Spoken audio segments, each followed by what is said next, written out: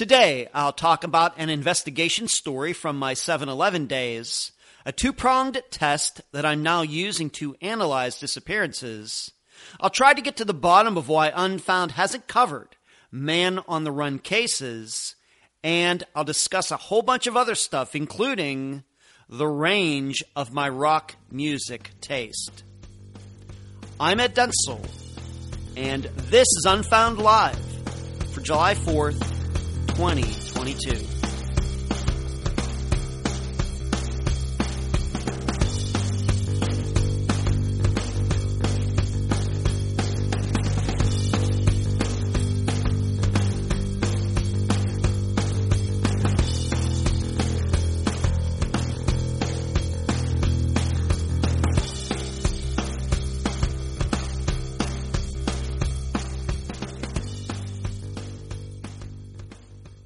All right, let's do this. I don't know how many people are going to be showing up for today. It is July 4th, after all. Happy 4th to all of you, unless you're outside the United States. And that might particularly sting if you were in the United Kingdom. But I think we're over that by now, right? We're over that. We've all gone to our therapists and counselors. We've talked it out. We've hugged it out, and we're good buddies now. But I wonder how many people will be here. I expect it to be a lower turnout than usual, which that is fine. But I just didn't want to push this off till Tuesday, especially considering that this is now an audio show as well on the podcast feed. And also that I just have a lot of work to do this week due to what next week is going to be. In fact, there might not even be a live show next week, given my my trip to Illinois. I'm going to be leaving Saturday, and I'll get to Illinois on Sunday, and I'll be there till Saturday. And I just don't know how much work I'm going to get done. I'm going to be staying with a very, very good friend of mine who I haven't seen in a while. I don't want to be rude and do work all the time, just disc golf and work. That would be rude, but I do intend to do some work while I'm up there. So I have to get a lot of work done. It's kind of working ahead a little bit, and just other things have to be done. So I said, you know what? I'm going to do this live show. Of course, doing it tonight would have been really, really weird. So I'll just do it now. If people tune in, that's great. If they don't, they can catch it later, either here on YouTube or on their podcast feed. And I'm always prepared, as you know, to show up and talk for the entire, of course, that's what I do, talk for the entire time, whether people show up or not. Because it's just the way I am. I always bring enough material, and I can remember it wasn't so long ago when there wasn't that many viewers or listeners to this live show. So I just do it. I come prepared. I come with a lot of energy, and I know that eventually people will get around to listening or watching sometime. But I do see Jasmine in here. I do see Spleen Girl. There's Spleen. I haven't seen you in a while, Spleen. Where have you been? And that is one of the most spectacular YouTube names that I know. Spleen Girl. Very interesting. Before I go any further, I have to give another shout out to my 3-year-old friend, Bentley. And if you'll remember the last time I talked about him, he's going through some things, but I think I said that I thought he's going to recover fully. Bentley is doing well. He is, it sounds to me like he's back to almost 100% health. I've heard that he is really smoothing up to all of his nurses, and they're liking him a whole bunch. And he's made a lot of friends at the hospital while he has been there. But Bentley, I want you to know that I've been thinking about you, and I want to continue to assure you that everything's going to be fine. I'm glad to hear that what's happened to you is just about over. You're going to be 100% in no time. So hello to you, Bentley, out there. I know that your grandma is going to show you this video and the previous video. So Bentley, I just want to give a shout out to you on this 4th of July. So before I go any further, before we get deep into everything that is going on, I want to ask that you share this video or this podcast with some people. You have any true crime friends, true crime family members that you think, I think they'd really love to hear a little more of the laid-back style of Ed that is on display during the live show, in contrast to the podcast where it's always prim and proper. Well, most of the time prim and proper. We're a little more laid back here. We kind of let our hair down for this live show. And if you think somebody would enjoy watching this, listening to it, and listen to it, please share it. Also, give a thumbs up, as Jasmine is reminding me. Whether you are watching live right now on July 4th, it's 12:05 p.m. on July 4th. It's a beautiful day in the background. There are several people out on the beach playing volleyball, swimming in the water, soaking up the sun. They are all out there, and here I am doing the show. But give this video a thumbs up, whether you're watching it live or watching it in the rerun. And if you're listening to it, please give it a 5-star review or whatever your podcast platform allows.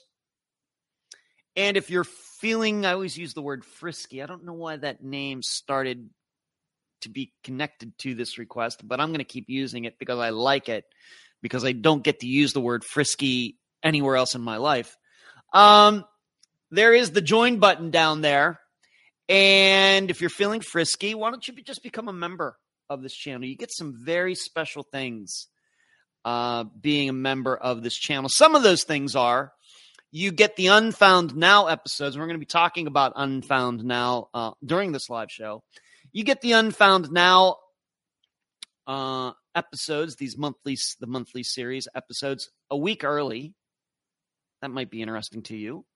You also get the updates, Unfound updates that I do every single day, where I talk about what is going on, happening with Unfound behind the scenes, things that I'm working on, things that I'm writing, upcoming interviews. I talk about that every day. You might find that interesting.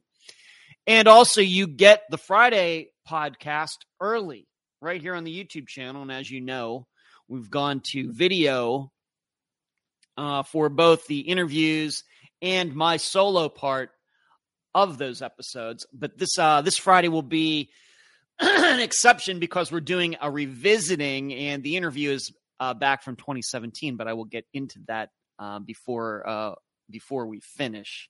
You know how I always like to go over the next episode of Unfound right here, right at the end of the live show. So you get all of that for the low price of 10 cents a day. That is pretty cheap, especially in these inflationary times. And that price will not be changing. So even as inflation goes through the roof, gas prices averaging over $5 a gallon. I know my chicken wings that I buy have gone up, and everything else, we are holding firm at that 10 cents a day price. So I think it's a pretty good deal. So please consider it. All right, now that the business stuff is out of the way, just a little personal things. I like to talk about things going on in my life before we get into the heavy true crime Unfound stuff, or stuff that's not even connected to Unfound.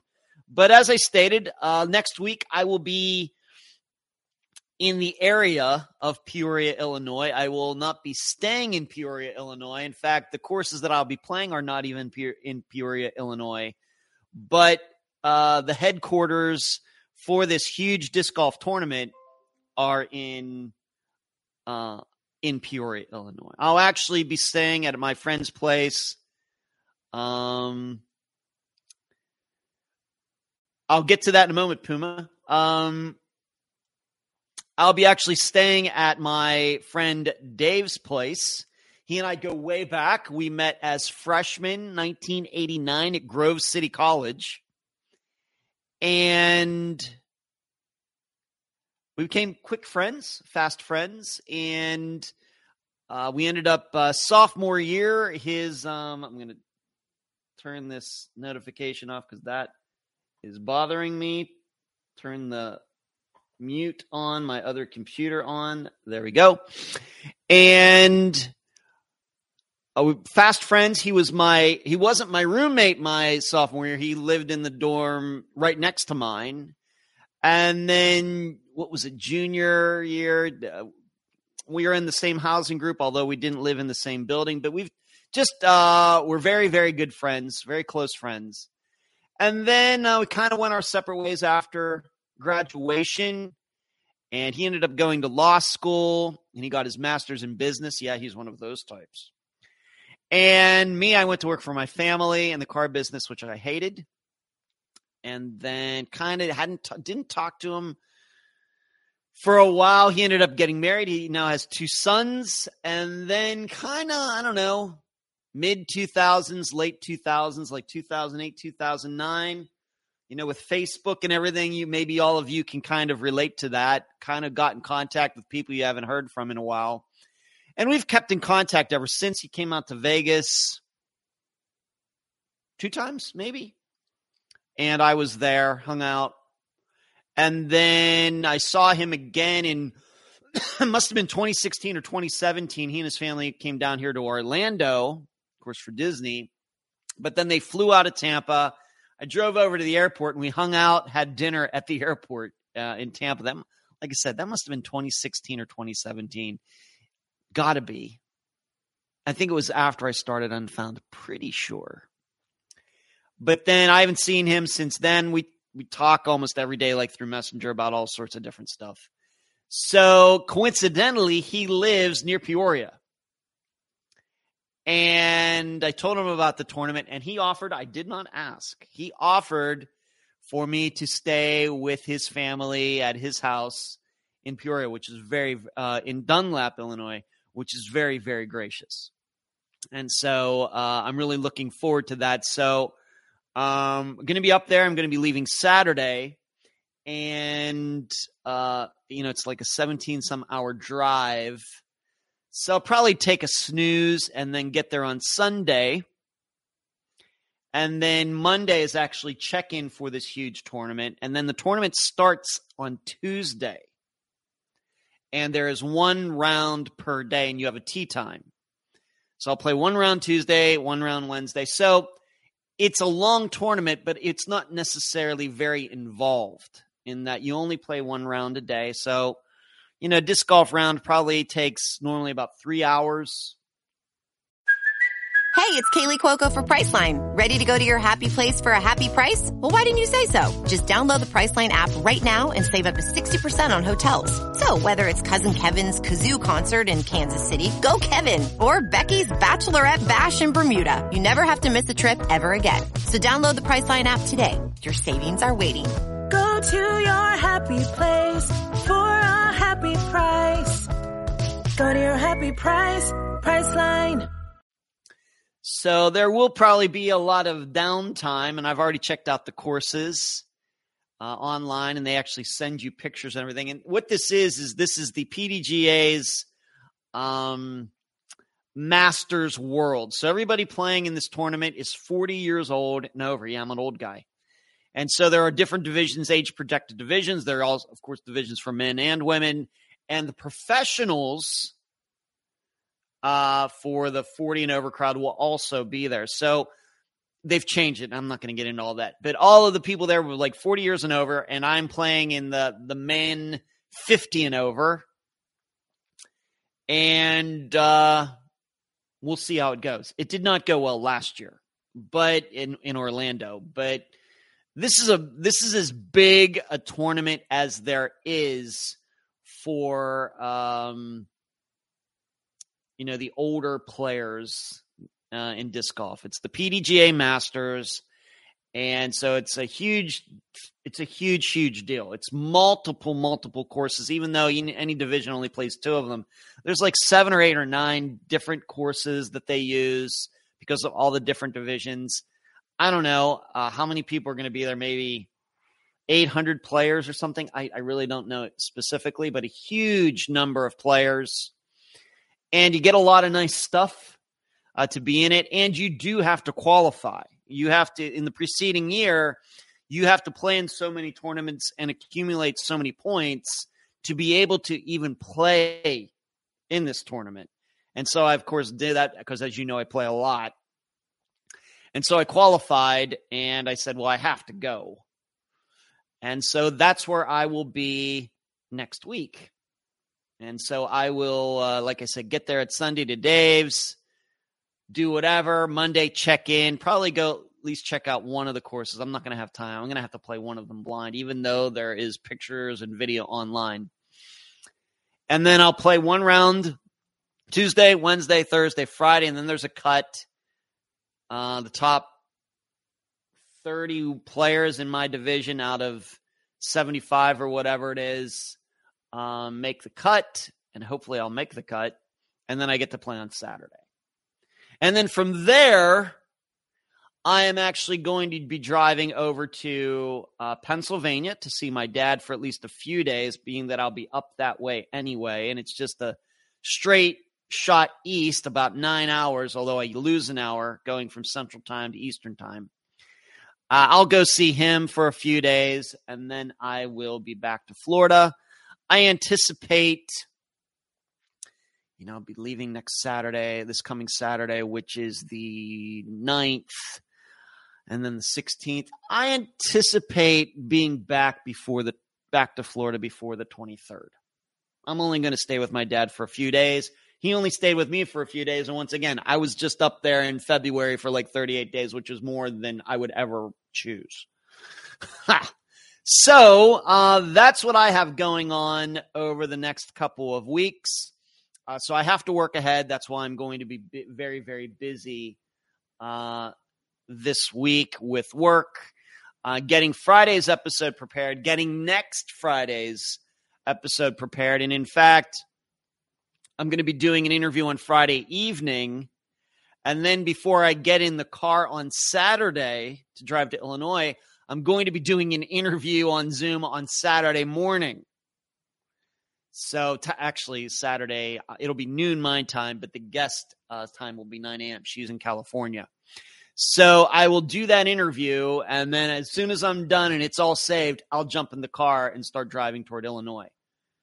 So this is what you do when you're a podcaster and you don't like missing Fridays and you want to get work done and you are kind of a workaholic and everything else. But I'm really looking forward to being up there. I am planning to see a former guest of Unfound who lives in Illinois. We've talked about it. That's going to happen. I don't want to jinx it, though, to put any pressure on her in case things we somehow can't get together. But if it happens, I'll let you know who it was. And I think you'll be very interested to hear about it because it is I'll give you a hint. It's a disappearance that we've actually done a revisitation on. We'll just say that. So that's what's going on. Let me just see who is in here. Hello, Jasmine. Hello, Spleen Girl. Puma, you're saying still haven't been able to find the new episode of Now, searched every which way. You should, Puma, what you should do is you should look, being that you are a member of the channel, you need to look in the community message section. And if that's not enough, you should know that I'm going to be releasing the next Unfound Now right after this live show is done. So I apologize that you missed that. I don't know why that happened, but it was a link that I sent to all channel members like last Monday. It was, as you now know, I do the updates. It's like one of those messages, but instead of being a link to the Unfound update for that day, it was a link to the Unfound Now episode. At least that's what I thought I did. In any case, either way, Puma, after this, Kathy, maybe being that you're a channel member, have you seen the most recent Unfound Now? Can you verify that? I know you're always up on that stuff, Kathy. If you can give an opinion on that. Hello, Kathy, by the way. Hello, Crystal. Happy 4th to everyone. Yeah, happy 4th. Mark, happy 4th to you. Greetings from Germany. Wow, I feel special. What part of Germany, Mark? In the of course, given my age, would you be in the West Germany part or the former East Germany part? You should know, Mark, fascinated by the whole thing regarding the Berlin Wall and all of that. Because I don't know what it is. Completely fascinated by it, the building of it, how people tried to escape from East Germany, life inside East Germany during that time. Mark, you should know that one of my favorite movies is The Lives of Others, which, of course, is a German film. Spectacular movie, I thought. And I'm a big fan of Das Boot, too. Puma, thank you for those kind words. Thank you. So as far as what I'm going to be doing driving up there, what am I going to be listening to? I'm probably going to try to catch up on all of AC/DC's albums. I make it a point when I go on long drive. For example, when I went to Amarillo 3 years ago, I listened to all of the Iron Maiden albums when I went there and back. When I drove to Pennsylvania one time, I was listening to the Van Halen albums. Another long drive, I listened to all of the Led Zeppelin albums. So I think this time I'm planning to listen to all of the AC/DC albums in order, going back to when they first started. That's the plan right now for being in the car for all of those hours. However, I also have to admit I'm entertaining the idea of also listening to all of the Aerosmith albums. Not a huge Aerosmith fan, but being that they and Van Halen and Metallica, I guess, are considered to be like the greatest rock bands from the United States ever. Maybe I got to get, and I'm not a huge Metallica fan either. It just kind of comes and goes. But maybe I need to give Aerosmith a fair shake for once. So I'm thinking about that, but fairly sure it's going to be AC/DC first. And so that's kind of the stuff that's going on right now. Personally, preparing. I've already made typed out a list of everything that I need to take to Illinois so I don't forget anything, including these computers, this microphone, whatever else. And I'm going to get the oil changed in my car before I go. I need to check the tire pressures in my car. Just these little things that you got to do when you are going to be going on a long trip. And it's going to be a lot of miles. Like I said, 17 some hours to Illinois, and then 9 hours over to my dad's, and then 16 hours drive from Pennsylvania back to Florida. A lot of time in the car. The car has about 91,500 miles on it. It's probably 1,300, 2,600. Probably, I don't know, be close to 95,000 miles when I'm done. So, and it just keeps trucking along. It's a Hyundai Sonata running great. Mark says, I live near Stuttgart. Oh, okay. Very interesting. Thank you, Mark.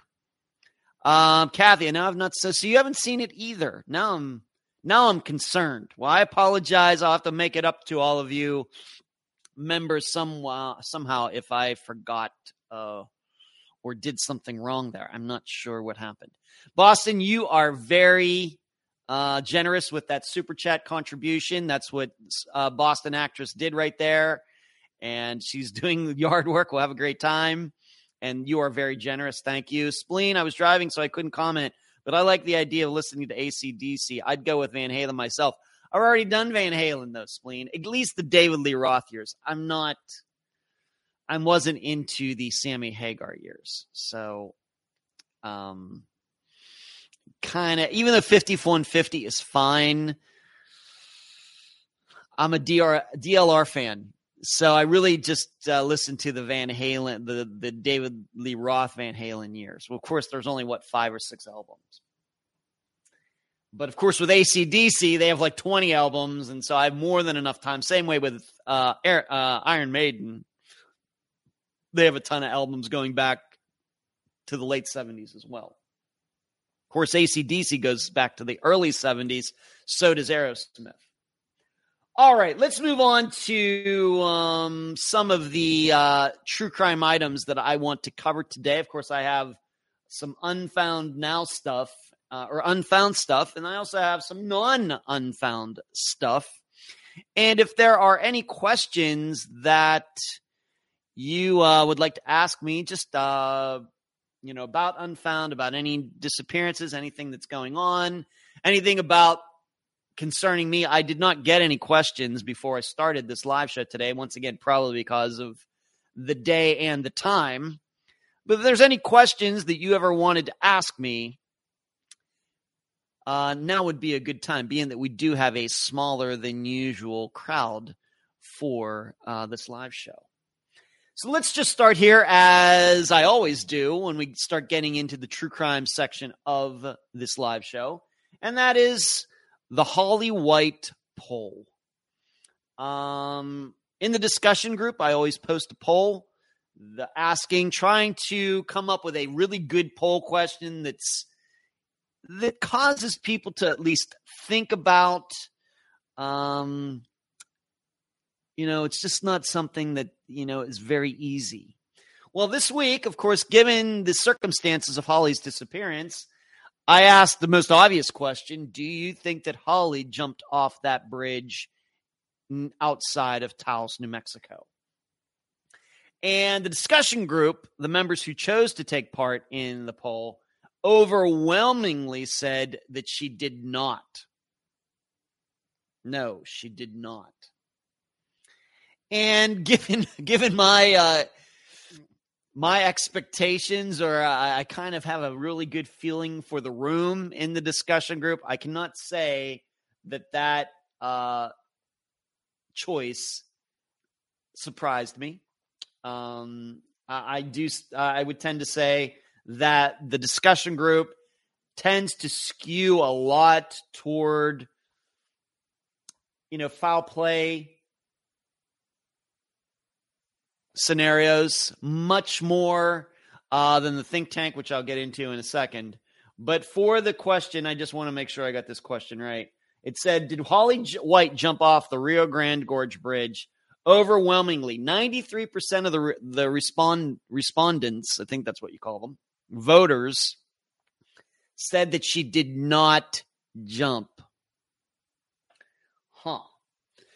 Kathy, thank you for checking that. I just don't know. I apologize to all of you about that. I thought that I did post the unfound now. Well, it's going to be posted right after this live show is done. So I will make it up to all of you members in some way, somehow. But the Holly White poll for the think tank, which was just conducted last night, pretty much not everybody. There were at least one or two holdouts. Twinkle, she was a holdout, thinking that it was a murder scenario. But a large majority of, I think we had maybe 8 people in the think tank. It's a very small group, which is exactly what I like in that group. Patreon.com/unfound podcast, by the way. We decided the exact opposite. That she did jump off the bridge, that she did commit suicide all on her own, all by choice. And I write a blog. I talk about it every live show. And my decision was that, yes, my decision was also that she did jump from the bridge. And the reason that I came to my conclusion is that if we are to believe it was a murder scenario, then obviously her car was parked there to mislead investigators. It was parked there, it was put there to make people think that, yes, she did jump off the bridge when she really didn't, obviously. However, it would have not been better if you really, really want to mislead investigators. Why wasn't the car parked out on the bridge itself? Because I think we all know that when people do choose to commit suicide by jumping off bridges, and if they do drive to the location, what do? They just drive their car right out into the middle of the bridge and jump. Now, you can't do that at the Golden Gate Bridge, but you can do that at most other bridges in the world. Now, you used to be able to do that up until recently at the Golden Skyway, or the Skyway Bridge, which is south of me. And that's the bridge that goes from St. Petersburg, Florida, down to Bradenton and Sarasota, Florida. Well, it's a huge, beautiful bridge. It's this huge arch bridge because cruise ships have to be able to go under it to get into Tampa, to Tampa Bay. That's where the port is. And so it's a huge, huge bridge, way up in the air. I've been over it many, many times. Beautiful bridge. Really, it's spectacular. Well, that is a suicide spot. And in fact, there are cameras up at the top of that bridge. There's a suicide hotline phone up at the top of that bridge. And now, though, recently they've actually put up fencing on each side. But that's just within maybe the last, year to 2 years. But they did have people who would go there and jump. And what did these people do? They would drive right up to the top of it and jump. Leave the car there and jump. Now, maybe because they couldn't park it down at the bottom of the bridge because it's a long walk up, maybe. But usually when people jump off bridges, they leave their cars in the middle. So if I know that, and I think the general public knows that, if this was a murder, why didn't the perpetrator, the alleged killer of Holly, do that? And if you really, really wanted to make people think that she jumped off the bridge, instead of seemingly throwing her shoe in the water, why not just put her shoes right out in the middle of the bridge with her car? And if you really, really, really wanted to make people think that she jumped off the bridge, because once again, the killer is trying to get away with something, why not just put maybe some of her clothes there too, as if she got out of her car, took off her shoes, took off her clothes, and jumped? Why not just do that? Why do the absolute minimum if you're really trying to make it seem like she jumped off the bridge? So because of that, I decided that Holly jumped. And there's a longer explanation that went for about, 3,500 words on Patreon. It's a private blog, patreon.com/unfound podcast. So, and we also have to think on top of everything else that, Holly had a lot going on. She just did. Not any one thing seemed like maybe a big deal to your average person. But you add that up, and I think what also caught my ear, and maybe it caught yours too, even though it seems like a majority of people think that she was murdered, that it was really odd to me that one of the coworkers was there, and when she didn't show up for that going away party on Friday morning, somebody actually thought someone should go check the bridge. That's very peculiar. And I guess it's a fact. Because I can say, and you should know something, given the Skyway Bridge is a suicide spot, although I don't know how much it is a suicide spot now, given everything that they've done with the fencing and everything. I really don't know. But here's what I think I know. The Skyway Bridge is closer to me now than the bridge was, the Rio Grande Bridge was to Holly. And I got to say, if somebody's planning for me to show up somewhere, course, I don't have coworkers to show up at a work or anything. But let's say I'm supposed to go to trivia.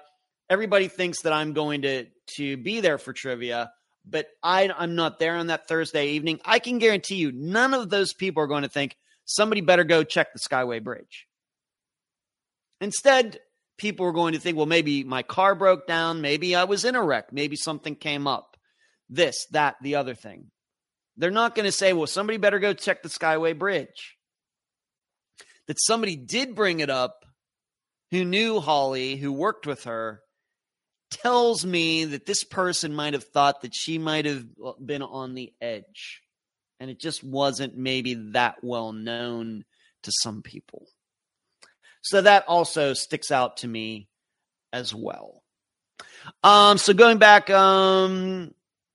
Spleen Girl, Kathy said, no Unfound Now. Once I'm going back to that, we're going to talk about the Unfound Now episode that's going to be coming out here in a bit. Once again, I apologize to all of you in green. I apologize. I don't know what happened there. I thought I posted it like a week ago. And in fact, I double checked Puma after I did that. And I thought I saw it. Maybe something technologically happened there. I don't know. But I promise to you members that I will make it up to you somehow. Spleen Girls asked me, do you think you'll live in Florida for the rest of your life? I know you never know. Spleen, I've not hidden my feelings that I do miss Las Vegas. I love Florida. I've made tons of friends here. Of course, where I live currently in this condo is spectacular. This is the kind of living that I always wanted to do, although I do get some financial assistance from my dad to live here because this is the kind of place when he came to Florida that he wanted to be in, even though he only stayed for 5 days the last time. What are you going to do? Trust me, if he didn't bring this idea up after my mother died in 2018, then I wouldn't be in this place. I would be probably still living in Madeira Beach, and I would have been there when the hurricane swept through and I would have got flooded out. So that's just how life works sometimes. Yeah, if you don't know, my old place in Madeira Beach, many of you have been with me or been with Unfound that long. Remember that. Remember I used to do the live shows and the Johnny Depp poster, Pirates of the Caribbean, was in the background. Do you all remember that now? Oh, yeah, remember now.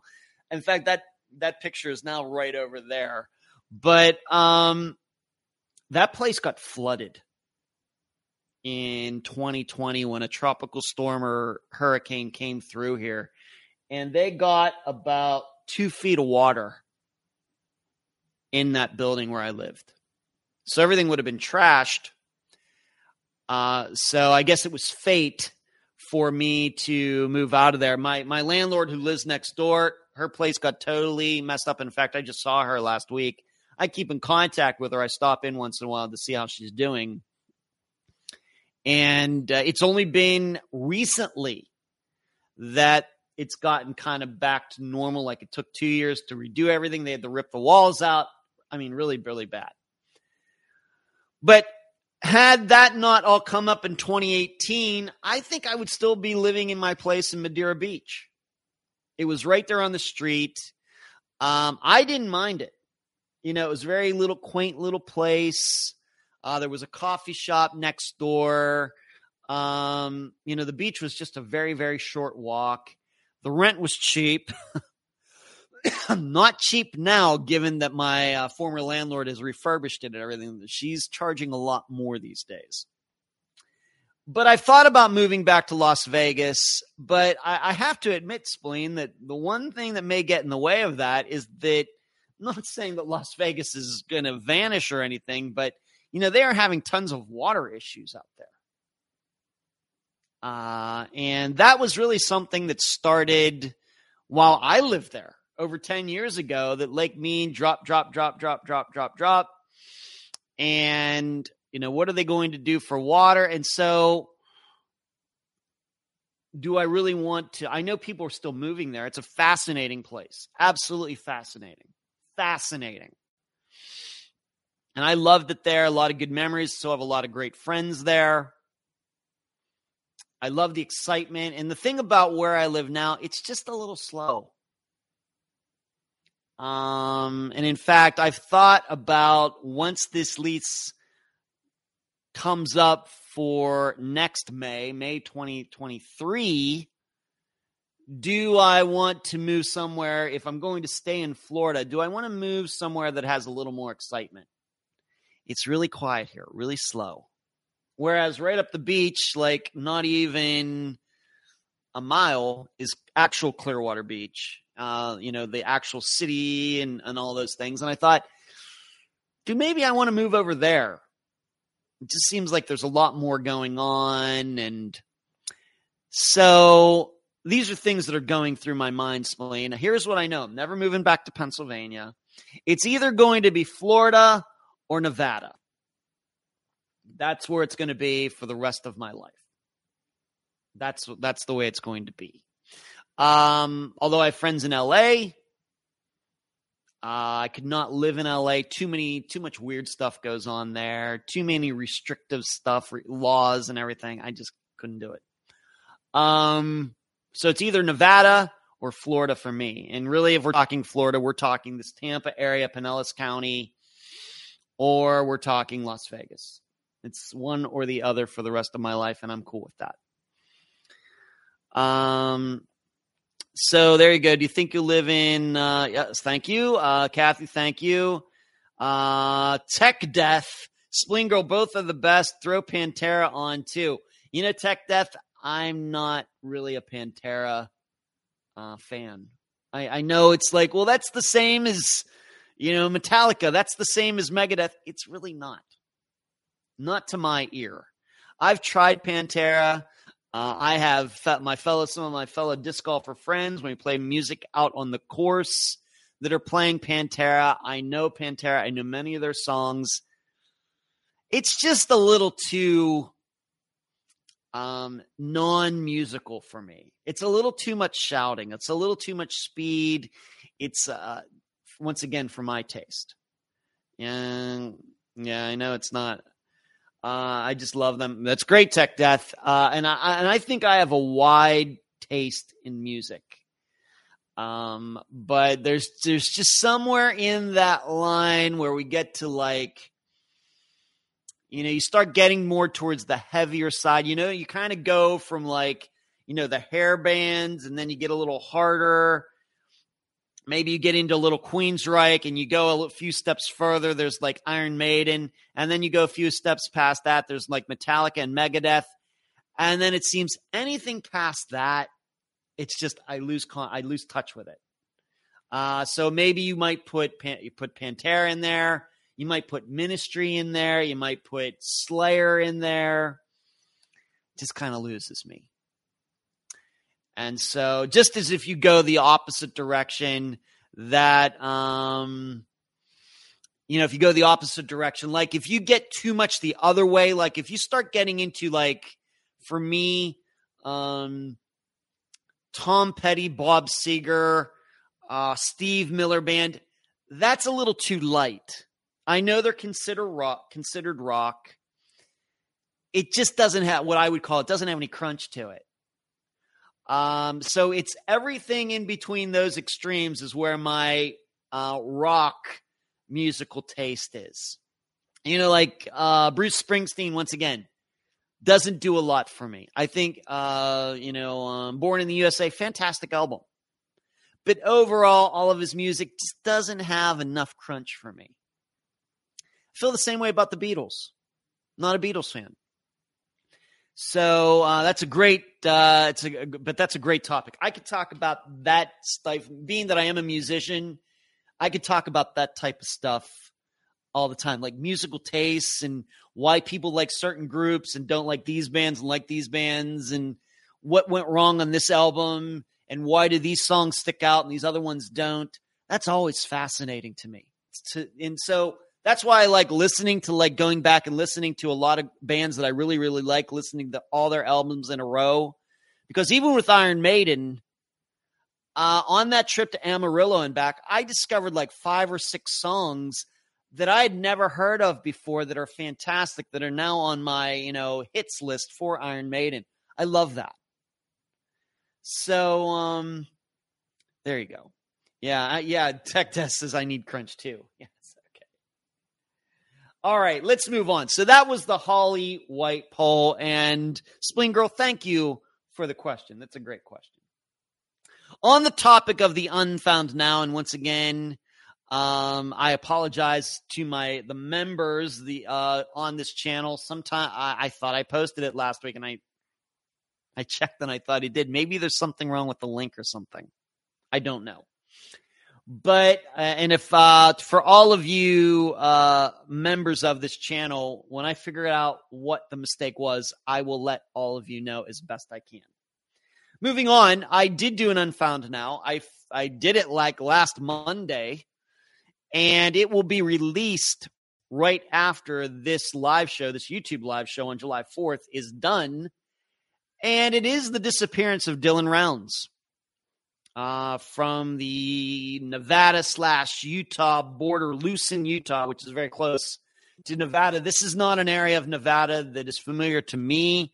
I've been to Utah many times as well. This is also not an area of Utah that is familiar to me. I've been, right along the 15, like Cedar City, the whole way up to Salt Lake City, Provo, and all of that area. But you get me off of 15 in Utah, I've not been to any of those places. In fact, I didn't even go to like Monument Valley or any of that when I lived in Las Vegas.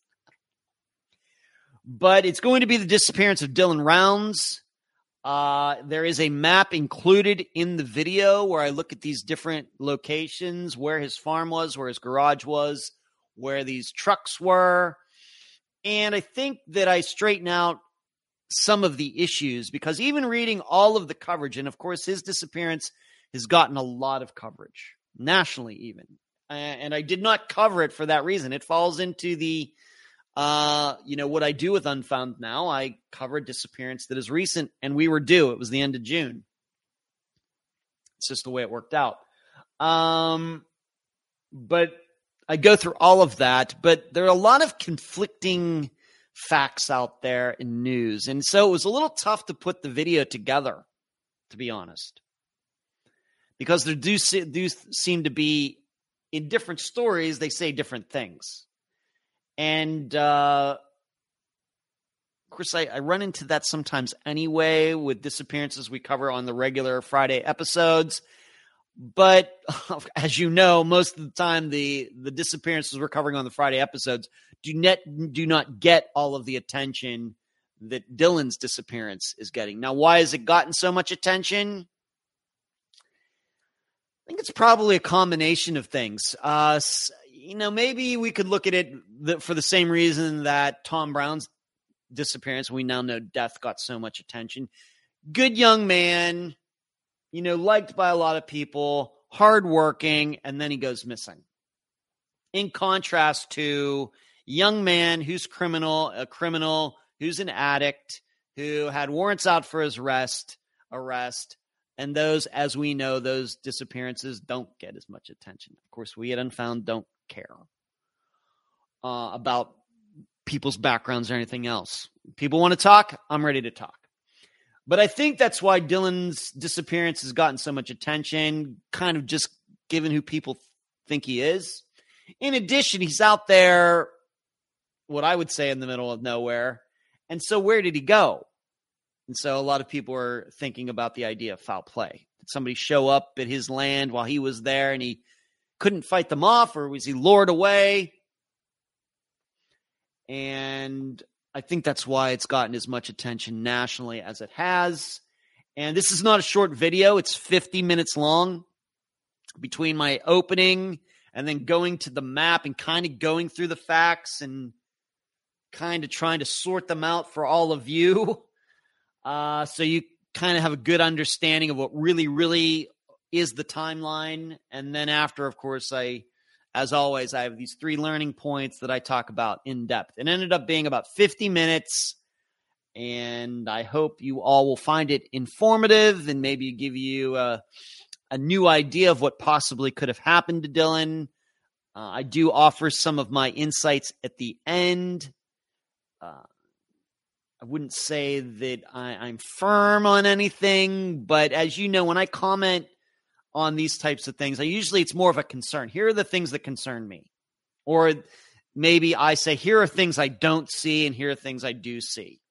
And that's kind of what I do at the end of the Dylan Rounds Unfound Noun. Once again, as soon as this is over today, so around 2 p.m. Eastern, it will be made public and everybody will be able to partake in the video.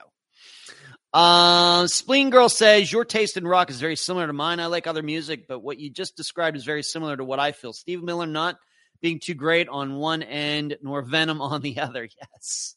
Everything in between there is fine.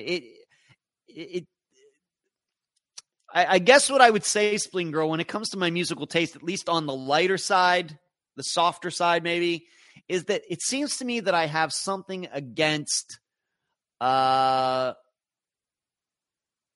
unattractive white guys whose band names are their names.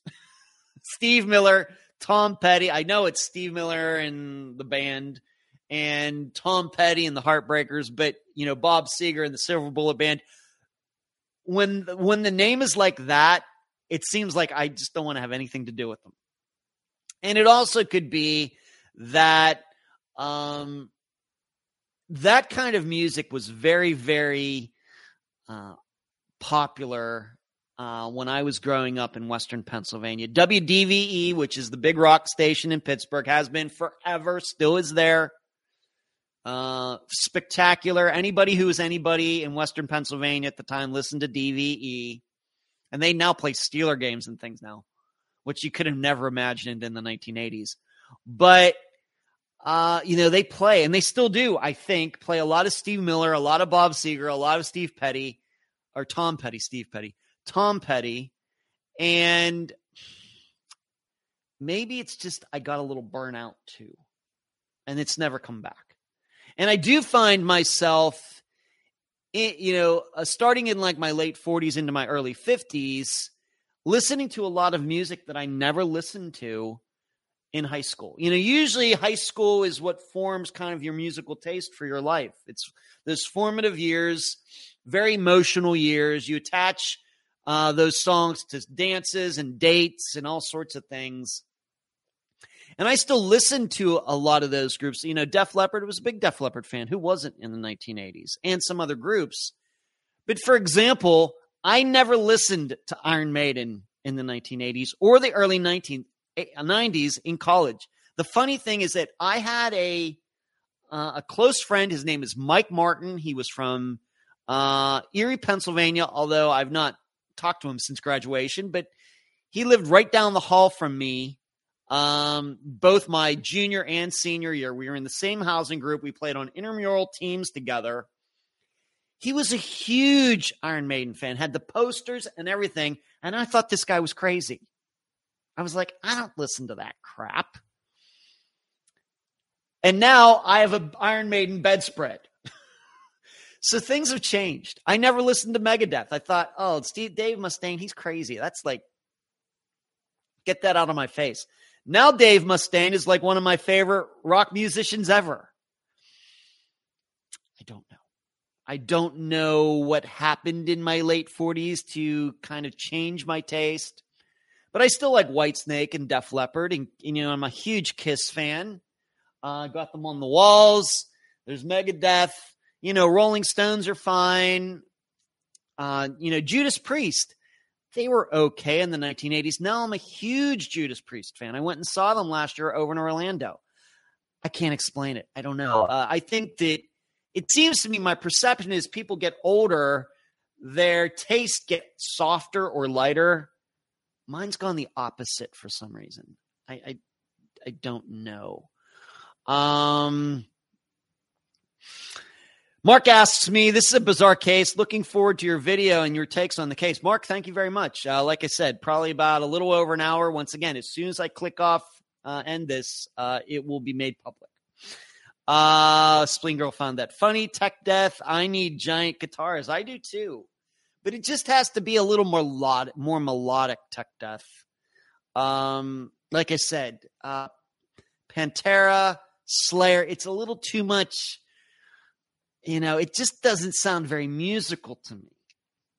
And when I listen to the singers, I'm like, well, I could shout that, and that's when I'm looking into music. I, like listening to music that is difficult. I can't sing like Bruce Dickinson. And those are the things that impress me. Tech Death, what did you think of Dimebag being murdered on stage? I've watched, there seemed to be even more than one documentary about that. It's very sad. But I think that obviously there was something wrong with that guy. Obviously, if he doesn't do it that night, maybe he does it some other night. But I think that we also, if you are a public person, whether you're just a podcaster like myself or you're somebody who's actually famous, you always have to be cognizant of those things. And was it predictable that somebody would actually go up on stage and shoot him? Probably not. But there's reasons that there are security at these places. You take those precautions and things. I even know for myself that, unless it's unavoidable, like, this disc golf tournament that's coming up where, you can publicly see where I'm going to be. Other than that, I really try to avoid letting people know when I'm going out and things, because you just don't know. You should know, I've ticked off a lot of people with this podcast. Lots. So, and as have other true crime podcasters, that's not just solo to me. John Lorden, Marissa at The Vanished, we ruffle a lot of feathers. So, you just have to be aware of that. Mark says, I saw Judas Priest and Kiss in 2015. Oh, if I could have only been there, Mark. If only. I've seen Kiss twice. I've seen Judas Priest once. I would see them again. That same year, Mark, I saw Def Leppard and Kiss together. Def Leppard with Kiss, or maybe that was the year before. Yeah, great. Tech Death says, yes, he tried in Cincinnati before Columbus, so you're right. He got arrested in Cincinnati a year earlier at their show, and he came back. Yeah. Tech Death, probably avoidable. Very, very sad. And like I said, I'm not a fan of the band. Dimebag Darrell seemed like a perfectly great person, and it's all very sad. But probably avoidable. Probably. Very sad, though. And, it's one of those things, Tech Death, where you're just kind of surprised it doesn't happen more. A lot of kooks out there. A lot of fans who think that they deserve access, or they feel like they know the podcaster or the musician or the actor or whoever. They think they deserve that, and when they don't get it, they get ticked off. You got to watch out for those people. Got to watch out for them. Because even though they may be a little loose up here, they can figure out ways to get around security. They can get very creative. So you always have to, as we say, have your head on a swivel. Let's move on to this. I want to pass on a 7-Eleven story that I think has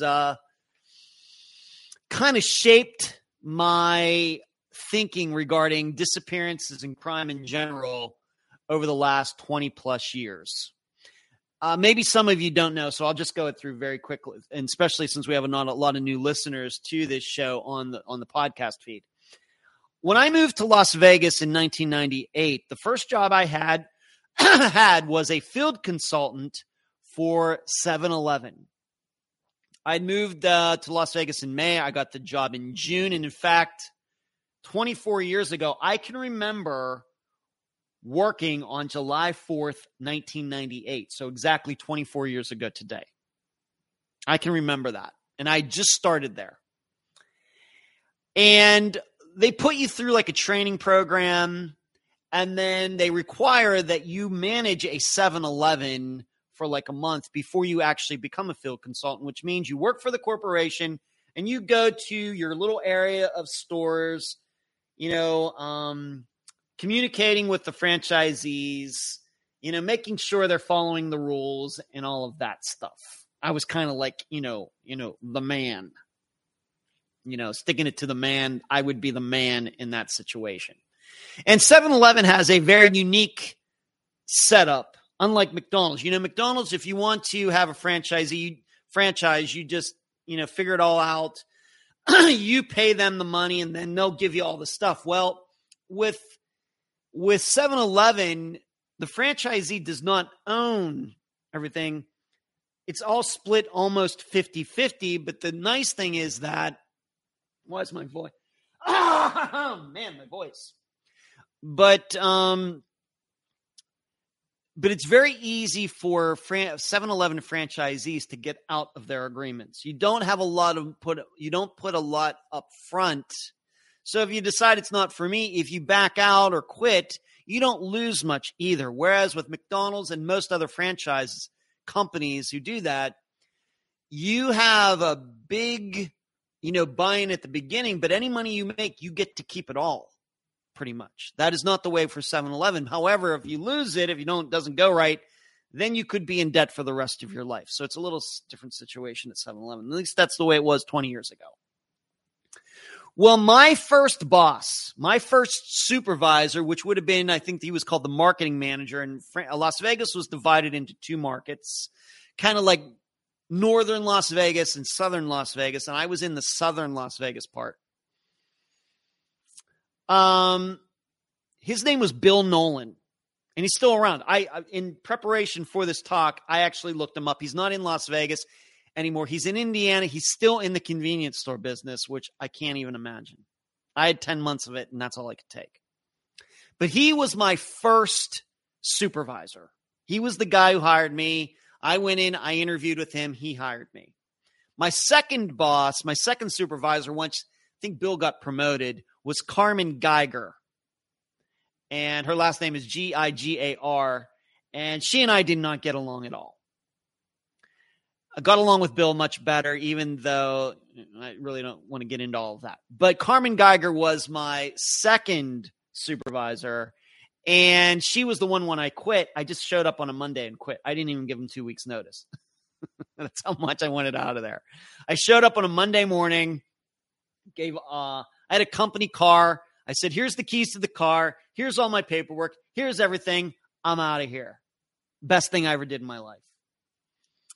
But in any case, I ended up managing a store, being responsible for a store at Sunset and Mountain Vista. The building is still there, but it's not a 7-Eleven anymore. You can look it up on a map. It's right near the intersection of Sunset and Mountain Vista, kind of in that Henderson area. In fact, the store was there when the whole Pepcon explosion happened down in Henderson. It blew out all the windows in that store. That was something that people had told me, because that had only happened 10 years before that at the time. You can look up the Pepcon explosion here on YouTube. But I had some, employees. And here's what happened. I had a night shift guy. I'm just going to call, I think his name was Dave. I don't even remember his last name. But he was the night shift guy. And, I was 28 at the time.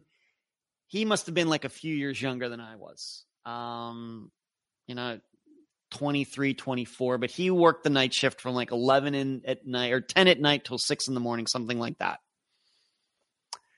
And so I come in one morning, and I find out that the night before, there are slot machines in the 7-Eleven, all 7-Elevens, and the slot companies pay for that space. And then they split whatever money is put into the slot machines with the corporation, the franchisees, whoever. And so if you go into a 7-Eleven in Las Vegas, there's going to be like 4 or 5 slot machines right there by the door. And that's the way this 7-Eleven was. Well, I come in this one morning, and one of the machines is not working. And I found out that Dave, the night shift guy, had called the company, and a tech person was going to come out to find out what was going on. Why did this machine, break down? What was going on with it? Well, the tech shows up, opens it up, and here what it turned out to be is that somebody had a quarter with a string and taped it to the string and was trying to set off the sensor on the machine so the person could continue to play over and over and over with the same quarter. So it was one of those video slot machines. You're trying to get like, what is it, a royal flush? It's one of those royal flush machines. And so whoever it was had been doing that. Well, the thing got stuck. The quarter and the tape and the string all got stuck down inside the mechanism. And obviously whoever it was, of course, did not let anybody know and took off. And I found out about this. I felt, you just never know what you're going to. I saw so many crazy stories when I worked for 7-Eleven. 10 months, I have a novel worth of stories from working at 7-Eleven. It's just crazy. It was just 10 months of craziness. And that's why I got out. Although looking back now, it was fun. Looking back now, it's funny. At the time, I was so stressed out. You don't even know. So I find out about this, and I think somehow Bill found out about it. Well, you should know that Bill Nolan, before he worked for 7-Eleven, he was a Las Vegas Metro detective. And the story went, this is what I was told. I don't know if he ever specifically told me, was that he quit working for Metro because his wife was afraid he was going to die on the job. When really he was probably more likely to die on the job at 7-Eleven. But so that's, I heard why he quit. I don't remember if he specifically told me that, but he was, I'm probably older than he was then, but he seemed like ancient at the time, but he was probably in his 40s or something, late 40s. And, but he had been a Metro cop and then he'd become a detective. And like I said, I heard that he had quit that to go to something else that was safer. And so he had been a detective for I don't know how many years. And then he had worked his way up just like, becoming a field consultant, then worked his way up to marketing manager. And like I said, about 3 or 4 months into me working at 7-Eleven, he got promoted. And then Carmen Geiger took his place. And then after I quit, she quit. And I think she ended up working for the Las Vegas Chamber of Commerce, I think. In any case, Bill finds out about the slot machine that had been tampered with. He actually shows up at my store to talk to me about it right there in Henderson. And he started, he wanted the facts. Once again, remember, he's a detective. He was a detective. And he's asking me, well, what were the facts? And I told them as well as I knew them. And he said it was so quick. It was so quick. He did not even have to, think about it. And he goes, well, I'm going to think about that, because the belief was it was just somebody off the street who came in there and was messing around and did it. That was, at the time, that's what I was thinking. I explained to him this facts. And as soon as I was done explaining the story to him, he says, it was your employee who did that, right? It's just so quickly, so matter of fact. I looked at him, I was like, what? No, Dave told me. He goes, no. He did it. He was the one who was doing it. Your employee was in here, and the thing was, yes, we had video cameras, but the video cameras were not pointed at the slot machines, as is the case with most convenience stores. They're pointed at the registers. Why? Because 90% of the theft that happens in stores the theft is done by employees, not customers. That's true across all retail outlets. So, and there was no video. So we had no video of who was sitting there, and Dave would go out of camera and back into camera and everything. So I'm just thinking it was a customer. Bill Nolan said, no. That's not what happened. And don't you know that he was right? Here I'm thinking that it was an employee or it was a customer who was messing around. And it turned out that one of the, persons like in security for 7-Eleven or something actually called Dave in, interrogated him, and he ended up that yes, it was he who did that. That on his shift, when customers weren't in there, he was going over to that machine and dunking that quarter in there, and it got stuck. And then he was the one who caught it because he had to do that. Or if he didn't call it in, it would look suspicious. So the employee was the person who was the criminal. I don't even know, what they did to him, but I don't remember that. But it was just so amazing to me that here I am so confident that it was just some customer doing it, because customers do a lot of, illegal stuff too. He goes, no. It's your employee. Your employee did it. And he was right. Just general facts. And I have to admit that story still sticks with me to this day. Of course, at the time, podcasting didn't even exist. I had an interest in disappearances and crime at the time, but there was no way that 20 years later I could ever predict that I'd be doing this. But that story sticks with me so much. And it was only like a total of like a 2-minute conversation. But because of his experience as a detective, his experience working in stores before becoming marketing manager, that he had that insight to just laser in on that and get it right, even before Dave was even questioned. It's amazing.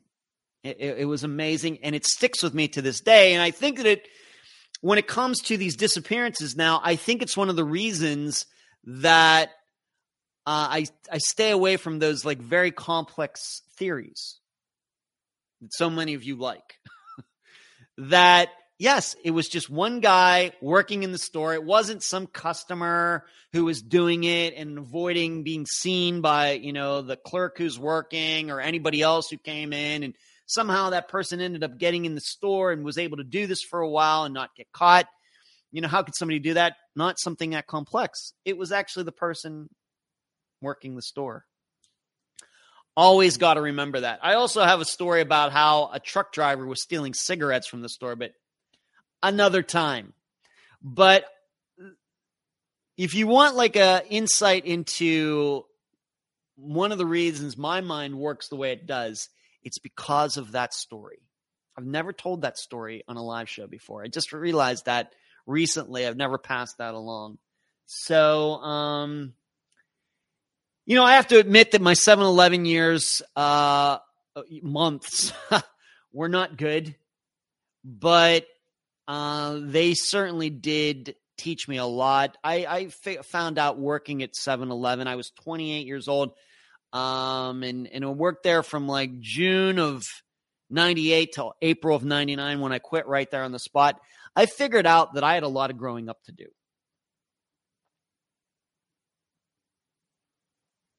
Even though I was that age and everything, and I really didn't start, there's just so many things there that were just, I look back, they're very embarrassing on how I did things, how I handled things. I would not say that I started to mature to a level of acceptability until my 30s. Probably while working at Star Trek and then working as a stage manager in Las Vegas, it took a little while. I just look back at those that time at 7-Eleven. It was just so immature and things. It was not good. But so in other things though, but it was helpful. It was just so totally helpful to my maturity. Gained a lot of work experience and knowing how bad things can be in certain situations. So. But I thought that was a really cool story. Spleen is saying, no kidding, my best friend's dad got shot at 7-Eleven when he worked there in the 1980s. You should know, Spleen, that in that time, in communicating with the franchisees that I had, and I mainly had, I was responsible for, just for that short time, responsible for 7-Elevens east of the Strip, east of Las Vegas Boulevard, kind of around the east, going down to like Eastern. So there were a couple 7-Elevens on Tropicana between Maryland Parkway and Eastern. There were a couple 7-Elevens over there on Flamingo, like by Eastern. Those stores right in that area. Not the roughest of neighborhoods, but not the safest of neighborhoods either. But every one of my franchisees had a story about somebody getting shot in a store. And in fact, the one franchisee, one of his clerks, was murdered in the store. So, Spleen, I can't say that I'm too surprised by that. Every one of them had some sort of shooting story. And in fact, while I worked there, while I was there for those 10 months, there was a shooting at a 7-Eleven store in North Las Vegas where the guy got shot in the parking lot, crawled into the store, and died. I was not there to see it, but that happened while I was at 7-Eleven. The craziest story, I don't even have time to tell. Maybe we'll save that for the next live show. I will pass along another live show story, just to a 7-Eleven story, because that one is a really bizarre one as well. It doesn't so much have to do with an investigation like the one I just told you, but it kind of encapsulates my 7-Eleven experience. That'll be for next time. Let's move on. Of course, last Friday was the first, this past Friday was July 1st, so I hope you got your newsletter. It was a good one. 3,000 some words for your reading pleasure. If you are not on the email list, please email me at unfoundpodcast@gmail.com. And so that was a good one. And let's see, Stitching. Hey, hello, Stitching. Getting in here a little late today. That's okay. We still got 45 minutes to go. And Spleen, yes, yikes. This happened in L.A. Yeah, the dangerous. One of the scariest times I ever had at 7-Eleven. I actually worked some overnight shifts, both at that store there and at a 7-Eleven store at Decatur and Flamingo. It's scary. It's so scary. 3 a.m. Oh man. I don't know how people do it. So moving on. I should say this, given I mentioned about how I'm going to be in Illinois next week. I'm going to be in the Peoria area. I do have work to do. I do want to spend some quality time with my buddy Dave and his family.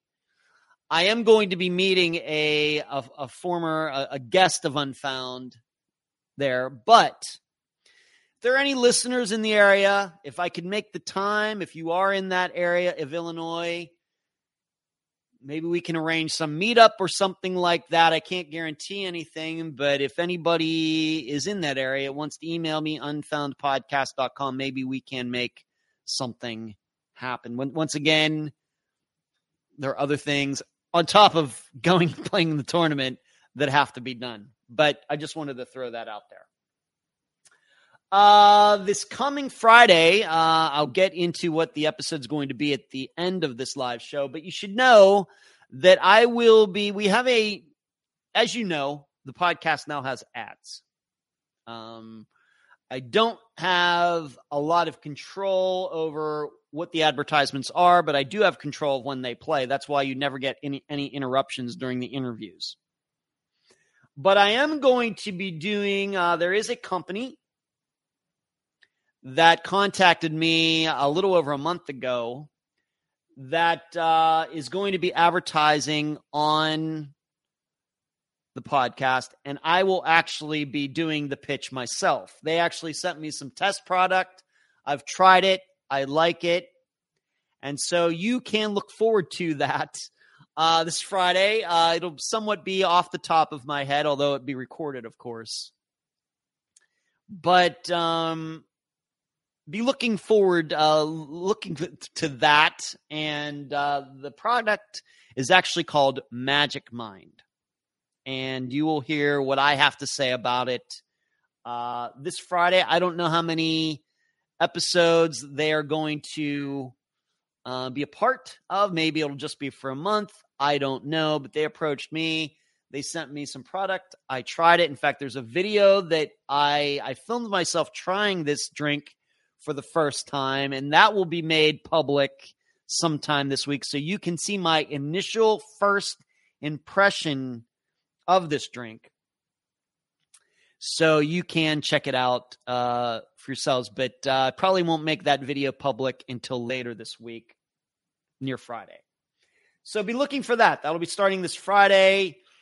And like I said, I don't know how many episodes they're going to choose to advertise on, but it'll at least be 2 or 3. Moving on to let's go to an article. And this is news. This comes from Chile, the country of Chile. A worker in Chile submitted his resignation and could not be found after his job accidentally paid him 330 times his salary because of a payroll error, according to reports. The worker, a dispatch assistant at cold meats manufacturer Consorcio Industrial de Alimentos,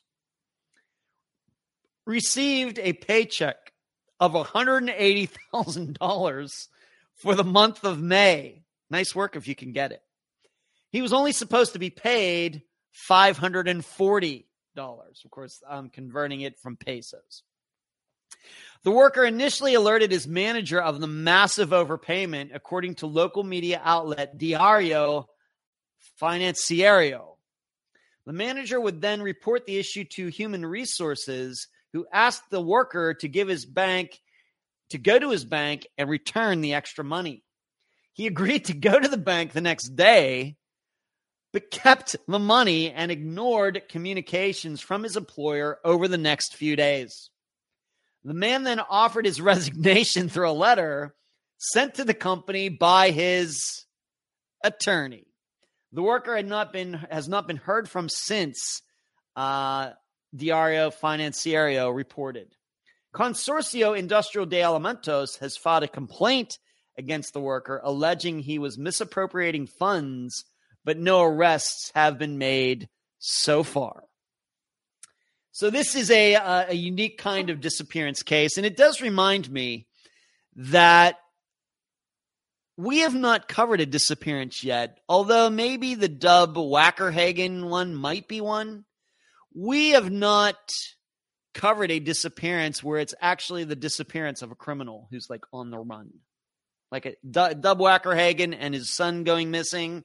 That may be the situation. There is, though, the also belief that that woman was murdered, but they might have been murdered somewhere else too. I guess I have to be open to that possibility. But we've not yet covered a disappearance of like guy or couple on the run. We've covered disappearances of people who have warrants, but I don't know if these people went missing because of those warrants. I'm not, I don't know if necessarily they're on the run. And in fact, I think most of the time when we've covered some missing people who had warrants, I don't know how big of a deal. They're probably going to be going to jail for a little while, but it wasn't something where they were going to be going to jail for years and years and years and years. So it's hard to connect the person disappearing and whatever charges were against him. Although maybe some of you may go back and find out. It just doesn't seem to me that we've really covered the disappearance of an outright person on the run. However, I will tell you, we may be doing that. I had a conversation with a listener last night who's been working on a couple different disappearances, but one in particular, you could believe that this couple is on the run. You could believe that. And so why is that? Why have we not covered, a disappearance that is straight out? Somebody did something and is on the run. For example, somebody, committed a bank heist or robbed a Brinks truck, and everybody knows who the person or the group was, and all of these people have disappeared. Why haven't we done that yet? It's probably a combination of things. First of all, those kinds of things are rare. Of course, disappearances, even though there's 100,000 unsolved of them, they are still fairly rare for them to get at least a year old. But they're still very important, as we all know. But even within that, people who go missing and they're on the run is just even, of course, is just a very, very, very, very small subset of disappearances. Maybe 1 in 1,000 or 1 in 10,000 or something. So I think that's the reason we've not gotten around to that yet, where it's just outright, those are what the facts are. I'm certainly interested in doing that. Maybe another reason is that if it is something like a heist, who do you talk to? Are you going to talk to like the Brinks truck driver? Maybe. Might be a good person to talk to. You know, I don't know. Of course, I don't know. We can't probably get too in depth on who these people were. If it's John Smith and Jane Doe who committed this heist, the driver, of course, unless he was involved, kind of an inside job, is not going to know them. So is somebody from like the FBI going to talk to me about that? Probably not. At least not for a very long conversation. Certainly not the 1.5 to 2 hour interviews that I do for the regular episodes. That's probably another reason, you know, that might get in the way of covering a disappearance like that. And, you know, the other part of it is that, you know, sometimes these things get resolved, you know, fairly quickly. So we may have a situation like that, but they aren't on the run for that long. So they're rare, and these people usually end up getting caught fairly quickly anyway. Although there are stories, you can find them on Wikipedia and elsewhere, where there were robberies, big-time robberies, art heists, etc. The people were never caught. Maybe the Gardner Museum in Boston, that was what, 30 years ago now, something like that. All of those paintings were taken, and they have suspicions of who did it, but nobody's ever been charged with anything. So there's those situations where we just, you know, that's still very rare. So getting back to this story regarding this, you know, it just struck me as, you know, we haven't covered anything like this. I don't know how well this worker is going to be able to hide himself before getting caught. Surely they have, they're looking at his bank account. What is he doing with this money? Keeping tabs on it in case he does use some sort of ATM card or something. My belief probably is this is going to get resolved very quickly. And, you know, if the laws in Chile are like the laws in the United States, this guy has no right to this money. You know, just because the company made a mistake doesn't mean he gets to keep the money due to that mistake. And if he doesn't watch himself, he could get in much bigger trouble than he's already in if he goes and spends that money. You know, we have to think back maybe to like Sherry Papini. Certainly what she did was wrong and illegal. But the part that's really going to get Sherry Papini in trouble and has gotten her in trouble is that she took that state money because she claimed she was a victim. You know, it was the fraud associated with taking that money and then spending it, pretending to be somebody that she wasn't, that was really the big deal. The lying and pretending that she got, that's certainly horrible. But the spending of the money, tapping state funds, California state funds, and spending it was the worst part as far as the law goes. Probably be the same way for this guy. If he knows what's best for him or her, it could be her, I suppose. He better not spend any of that money, or the employee never wins in these situations. Never. Stitching, hello. Everybody's in here. Thank you. By the way, thank you all to you who are making time on your 4th of July. Some of you, of course, Mark, you're in Germany. Maybe, Mark, are you an American citizen living in Germany, or are you a German citizen, one way or the other? But I thank you for joining in as well. But I think a lot of the other people, everybody else, are Americans. Thank you for tuning in. Let's move on to another disappearance. And I know this is a disappearance that many of you know. We've not covered it on Unfound. It is still unsolved. She is still missing. But yesterday was the 7-year anniversary of the disappearance of Crystal Rogers. This is a disappearance that I know about. I kind of know like the general facts off the top of my head, but I'm going to read this article and then I'm just going to make some comments and give you some insights into it. Louisville, Kentucky. Sunday marks 7 years, so yesterday, 7 years since Bardstown mother disappeared. Crystal Rogers was last seen on July 3rd, 2015. The next day, her car was found on the side of the Bluegrass Parkway with her purse, phone, and keys still inside. But there were no signs of the mother of five. Her boyfriend at the time, Brooks Hawk, was the last person to see her alive. He's been named the main suspect, but has never been charged in relation to the case.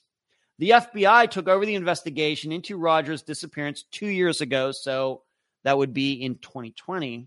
Since then, the agency has executed multiple search warrants in Bardstown. Rogers' mother, Sherry Ballard, said the 4th of July holiday weekend is never easy. When you're living your everyday life, you never forget this. You never forget it, Ballard said. But when stuff happens, it brings it all right back to the surface again. And you're stuck like it just happened again. And it's very emotional and very hard on my whole entire family. Typically, a community prayer service or a balloon release is marked July 3rd, calling for answers in the case. This year, Ballard's church honored Rogers during the regular church service Sunday morning, and pink bows were hung up around Bardstown. Time does not heal wounds, Ballard said. It might help you learn to adapt, but one little bitty thing can pull it all back to the surface at any minute. Ballard, and this is something that many of Unfound's guests have said, at least behind the scenes. Ballard said she's disappointed. She still doesn't have any answers to her in her daughter's case, but she remains hopeful, especially after speaking with some new FBI agents working the case. I mean, every year it seemed like it was getting closer and closer. I just felt like something would happen, she said. Last summer, the FBI spent more than a week in a Bardstown neighborhood in search of information in Rogers' disappearance. Agents said they found multiple items of interest that were potentially relevant to their investigation after they zeroed in on the driveway of one home, which was built by a construction company owned by Hawk. Maybe some of you even remember that. I do remember that. Since then, the FBI has yet to release what those items were and how they pertained to their investigation. The FBI released a statement marking the 7th year since Rogers disappeared. As this week marks the 7th anniversary of the disappearance of Crystal Rogers, investigators from the FBI Louisville field office continue to work diligently to uncover all the facts of the case. We want nothing more than to bring a sense of closure to Crystal Rogers' family and the community of Bardstown. We'd like to take this opportunity to thank all those individuals who submitted tips to our office. This case will not come to its rightful conclusion without the contributions of the community itself. I think people think because I'm quiet, things have died down, Ballard said. I'm just sitting patiently. I'm trying to sit patiently, but that's not always the case. The FBI is also still investigating the death of Rogers' father, Tommy Ballard, who was shot and killed 5 years ago while hunting on his own property more than a year after Rogers went missing. And that's kind of the twist, I guess, in all of this. So Brooks Hawk was her boyfriend at the time, and certainly this does seem like a kind of what I've called the man said type of disappearance, where I think what Brooks said is, yes, he was home at 11 o'clock, and she left and never came back, or she was supposed to come home and never came home.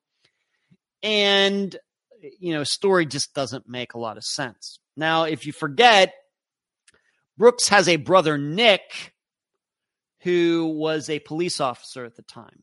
And if you read several other articles that have come out about Crystal's disappearance, the theory is that Nick actually helped Brooks, I guess, after the fact, meaning Brooks harmed Crystal. He calls his brother Nick, and Nick shows up, and they somehow get rid of Crystal. This is stuff tough for me to relate to. As you know, many of you know, I have two brothers. They are both married. I think the best of their wives. I think they're both great matches. I get along with Patty, my brother Michael's wife, very well. Think a lot of her. And my brother Brian's wife, Lorraine, I think the world of her as well. But here's what I think I know. If either of my brothers were to harm their wives and were to call me, now that'd be a little inconvenient for Michael because he lives in Pennsylvania. But theoretically, if one of them were to call me and I were to show up somewhere and their wives were dead, and it was obvious that my brother, let's just give my example of my brother Brian because he's the one that lives close here. If he killed his wife, and he called me, Ed, you got to come over here. I need your help. And I got there, and that was the scene. There's no way I assist in this. Now, I might fake it, and if Brian's watching this or if I tell him about it, we'll probably have a good chuckle about it.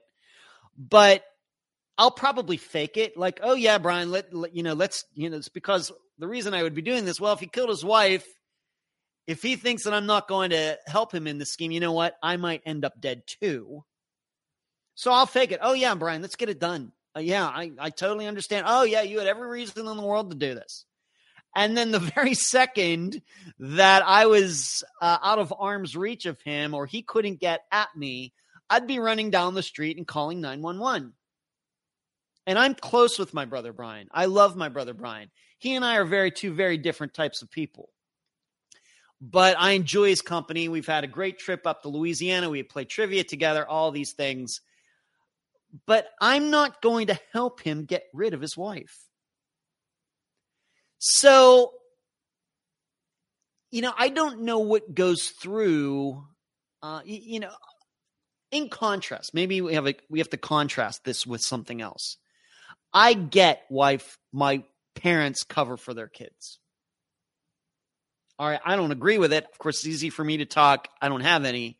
And surely my parents would have never covered for me. Of course, my father is still alive, but he would never cover for me for anything. If I were to do something that was, jail worthy, he would never cover for me for anything. And likewise. But I kind of understand because, you've raised these kids and a lot of parents think that their kids are a reflection on them. If the child gets charged with murder, then they as parents start feeling, oh, we're horrible people and all these things. This is why, parents have helped their children get out of the country and all sorts of things when charges have been brought. It happens in the United States, happens everywhere else. But this is something, given that I have two brothers, that I could never relate to this. Could never do that. And so when I look at this, it does seem like that's what probably went on. Can't relate to it. And maybe I don't know how the rest of you feel about it. I think you're all great people out there. You're probably thinking the same thing. And dare I say it, if I were to have a girlfriend and I did something to her, I can't even imagine my brothers taking part at all. And, they're not goody two shoes either. They're I think your average guys. And, they surely would not take part in this. Probably do what I do. They'd probably pretend like they were going to help. And then before you know it, there'd be 10 Pinellas County Sheriff's cars out in front of the building. So what also, kind of comes to my mind in this is that Brooks must have known. The other part about this, you only involve somebody in something like this if you know the person's going to go along with it. Maybe that's the corollary to all of this. You don't call in somebody who you think is going to call the cops. Here he was, it seems, that's a theory, that it wasn't that he just called in the cops. Brooks's brother was a cop. Now, why hasn't this been resolved? Even though it seems like this, well, seems fairly straightforward, mainly because Crystal hasn't been found. And I think that if I were to read up everything a little more deeply than this article, I think I might be able to figure out where they probably need to look. Something that's not in this article was that when her car was found, there was a flat tire on it. And it's weird because I'm looking at a disappearance. I'm trying to cover a disappearance that's very similar to this, where a woman went missing. Her car was found on the road, and it also had a flat tire. But this was here in a woman who lived here in Florida. I'm trying to contact her family. They've not gotten back to me yet. So why is it a coincidence that this tire is flat and Crystal's missing? Did somebody flatten it on purpose?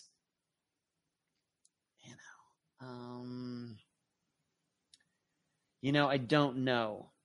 Now, I have it in here, not in the story, people not even connected to the Hawks who have pointed fingers at each other. And that's another part of this story. There are people not connected to the Hawks who seemingly have said they know what happened, and it doesn't involve Brooks and Nick or not at all.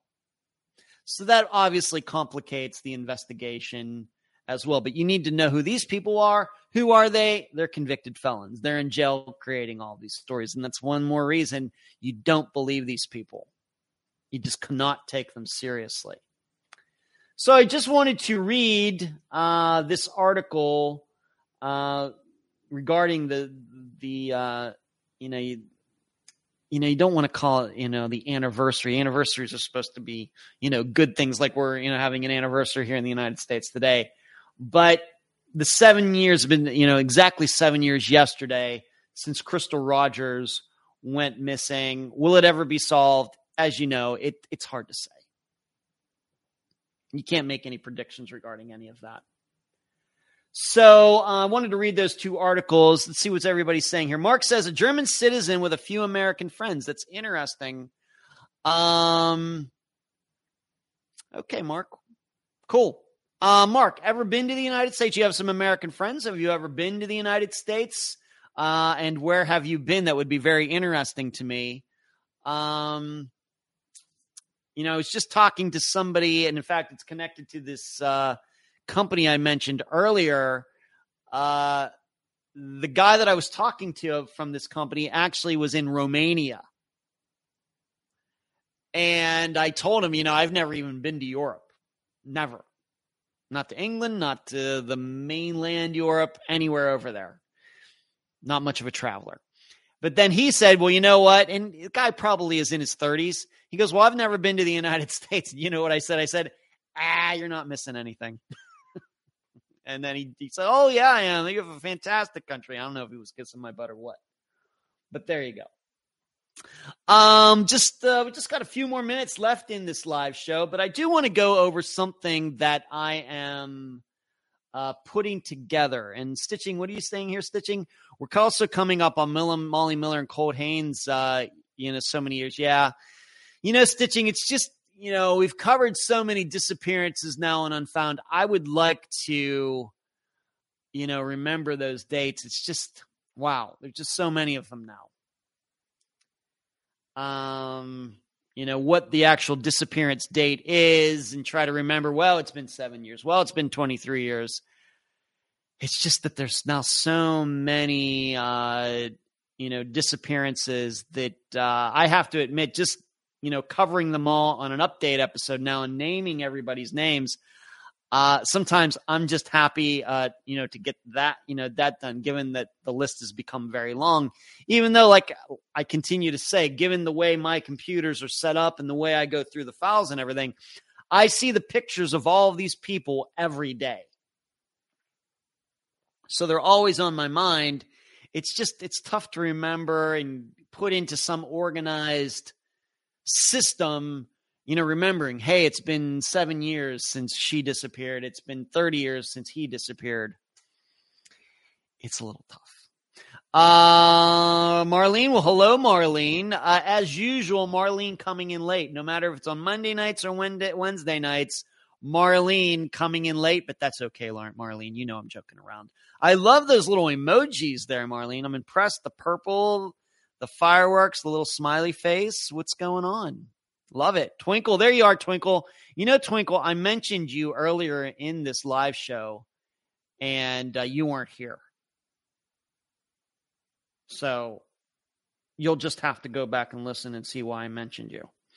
I want to talk about this two-pronged test that I've been working on. This is something that I've been working on for a while, and now I'm finally ready to publicize it. And I've used it in the Patreon blog that I wrote for Holly White's disappearance. I've written about it in the newsletter, and now I just kind of want to go through it, kind of talk about it a little bit as well. You know, there's this big issue that we always have with disappearances, like Holly's, many of them. Was it foul play? Is somebody responsible for this disappearance, whether it was a planned murder or was it a crime of passion or something? Was it that? Or was it a person walking off committing suicide, walking off to start a new life, maybe some sort of overdose somewhere by himself or herself, an accident, for example, somebody goes hiking and, falls off a cliff. How do we differentiate between the ones that are foul play and the ones that aren't, even though it doesn't seem you can really do that? How can that be done? So I've been working on a test, and I've kind of been using it and putting it up against many of the disappearances that have been resolved one way or the other, whether they were a murder like Tyler North's, or a suicide, unfortunately, like Devin Bond's, or an accident like Esther Westenbarger's. I think it's we need to move this forward. We need to get to a point where we can do this. May not be perfect. It's never going to be perfect. But just a very quick test. We can think about things to think about in a couple minutes, in what direction we're going to go. And so this is a very early version of this, and I'm sure this test will continue to mature as I tweak it. But I call it a two-pronged test. And it's this.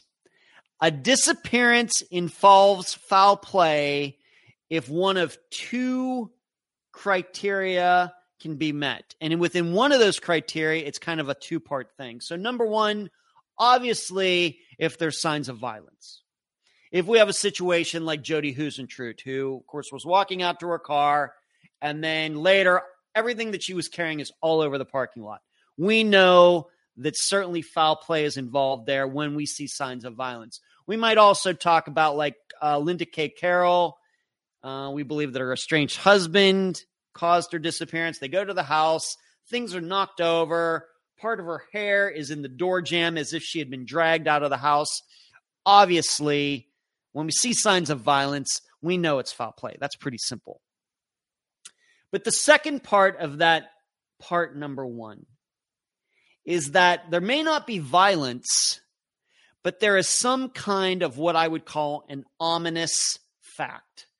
A fact that really you just can't ignore it, and you know that it's bad news.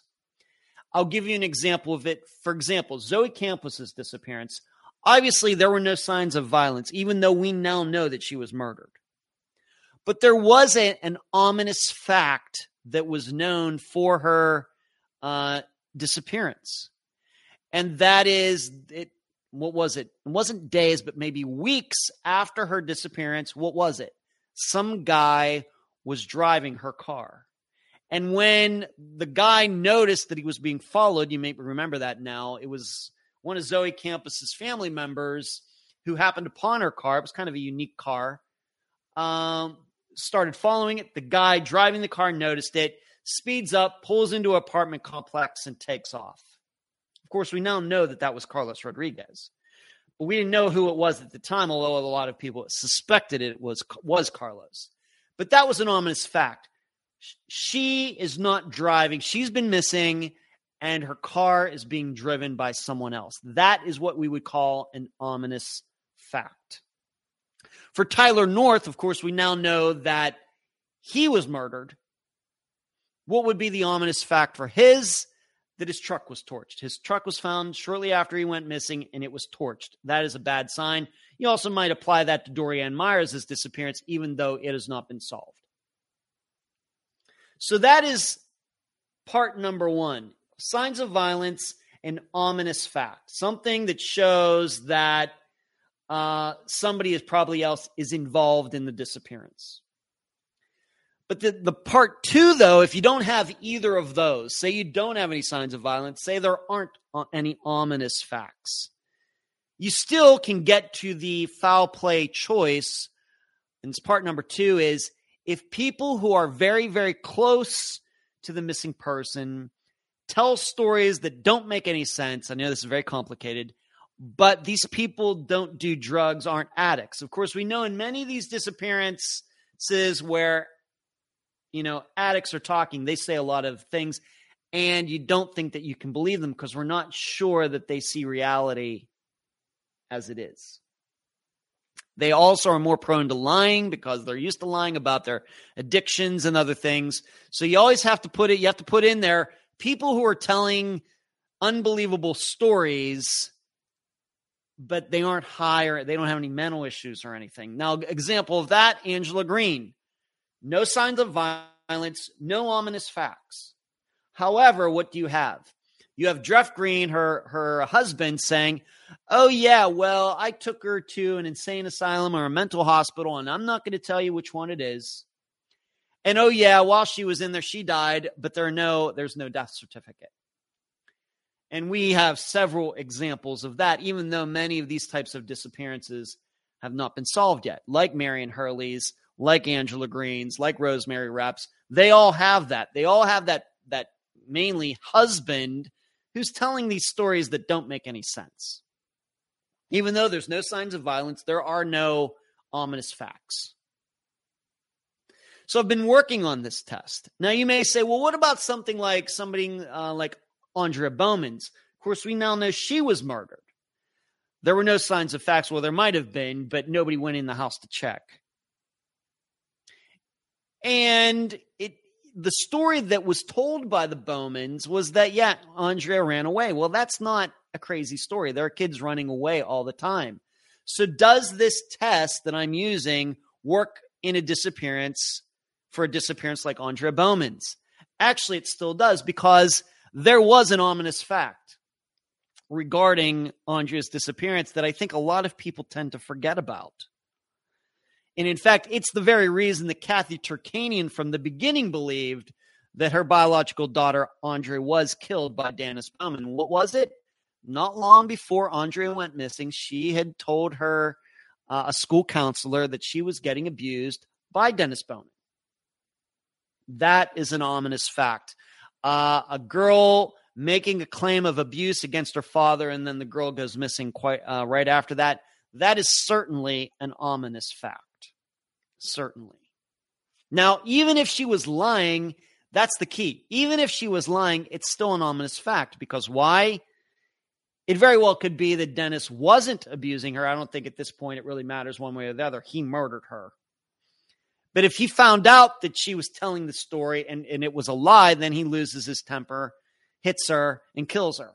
So either way, whether she was telling the truth about this or not, it's still an ominous fact that she brought it up. And then she went missing. So I'm continuing to work on this. And so this might be something that you want to try. If you're listening to this in the podcast feed afterwards, if you want to go back through many of Unfound's cases and kind of use this test to look at a lot of these old episodes, maybe there's episodes or disappearances that we've not covered yet, that you want to use this test on that particular disappearance to see if it works out or it doesn't. I would be very interested to hear how that works out for you, because it's going to be something that I'm going to continue to kind of hone, because I think we need to get to that point. You know, I've always talked about knowing a disappearance when you see it, be able to put it in a certain type, know what to look for, know those facts when you hear them, and be able to really start to classify and start to narrow down to a very few possibilities as to what actually happened. And so I think this test can help. It's not perfect yet, but I'm working on it. You try it out for yourselves and see if it works for you. And this is something that I'm going to be adding to the presentations that I will be doing for criminal justice majors this fall. Certainly. Because that is what we need. When those police officers show up to fill out that report, they need to be able to have some mental test to say, does this sound like foul play? Is it not? Is this a runaway, or was this girl murdered by her parents? We need that. We need a test that can be done very, very, very quickly. It's never going to be perfect, but it's highly, highly accurate. That's what we need. So what's everybody saying here? Marlene says she got the notice. Oh, okay. Mark, thank you. I've been just to New York, Philadelphia, Boston, Washington, D.C. Interesting, but this was over 22 years ago. My mother was born in Romania and has friends in New York. Wow. Romania, it just sounds like, even talking to this guy this past week, it sounds like such an exotic place. So that's very interesting, Mark. Thank you for sharing. I've only been to New York. Maybe you're like me, Mark. I'm an American citizen. I've only been to New York City once. I've never actually been to Philadelphia. I've driven through it. I don't think I've ever been to Boston, and I've only been to Washington, D.C. a few times, and the last time was December 1997. I went to the zoo and stuff. All right. Hello, Marlene. She got the notice. Okay, Marlene. Coffee. Yeah. Angela Green. Yeah. Angela Green. Thank you, Coffee. Good to hear from you. Thanks for tuning in today, Coffee. How are you? Marlene says, I know I'm super late, Ed. Your interview with Aileen Graves on Holly's White was excellent. Thank you. Very kind, Marlene. As I continue to say, it's the guests that make the interviews what they are. Watched it twice. Korea Design. Hi from Belgium. Wow, we got Germany and Belgium today. I love it on this 4th of July. Thank you for tuning in, Korea Design. Thank you for making the time. I appreciate it. Twinkle, I like your test ideas, applying logic to a disappearance that appears to be illogical. That's what I tried to do, Twinkle. You know it. And everything, All-Star, I missed most of this. It's okay, everything. It's the internet, so nothing ever goes away on the internet. So you can watch or listen to this all over again. It'll be in your podcast feed later today. All right, let's get to Friday's episode. We are Boston says, what do you mean you haven't been to Boston, Ed? I think I said what I said, Boston. I don't think I've ever been there. I've been to Massachusetts, maybe through there. I've been to Cape Cod as a little kid with my parents, but I've never been to Boston. Are you saying I need to go to Boston, Boston actress? This Friday, we are going to revisit the disappearance of Craig Freer. I had kind of put it out there, suggestions, and Craig's was one of the suggestions. And really, I got to be honest with you, it was the one that I probably was going to pick anyway. Why is that? Well, I think if you start going back through the disappearances that we've featured for 2022, there are a lot of disappearances like Craig Freer's.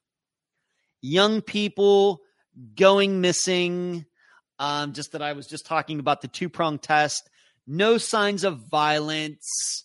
Maybe there's certainly some ominous facts, but it just seems like, these young people, and it seems like right now anything is possible. We could go back to the 1970s. Harry Milligan's was like that. That was from the 80s. But Steve Davis's 1986, these disappearances. Or was Harry's back in the 70s? Like sometimes get confused on a few of the dates. We're up to 250 some. You'll have to excuse me now. But we've covered a lot of disappearances like Craig Freer's this year. And so somebody had voiced that choice. I didn't mean to rhyme. And I thought that's a good one. It was kind of what I was thinking anyway, because it's kind of like a lot of the disappearances we've covered. So this Friday, we're going to revisit it. It will be the original interview with his mother, Veronica, but there will be a new intro, a new theme, a new summary, and a new summation. So it really from that original episode from 2017, that was over 5 years ago, that I interviewed his mother. The only thing that will be the same in this episode is the interview itself.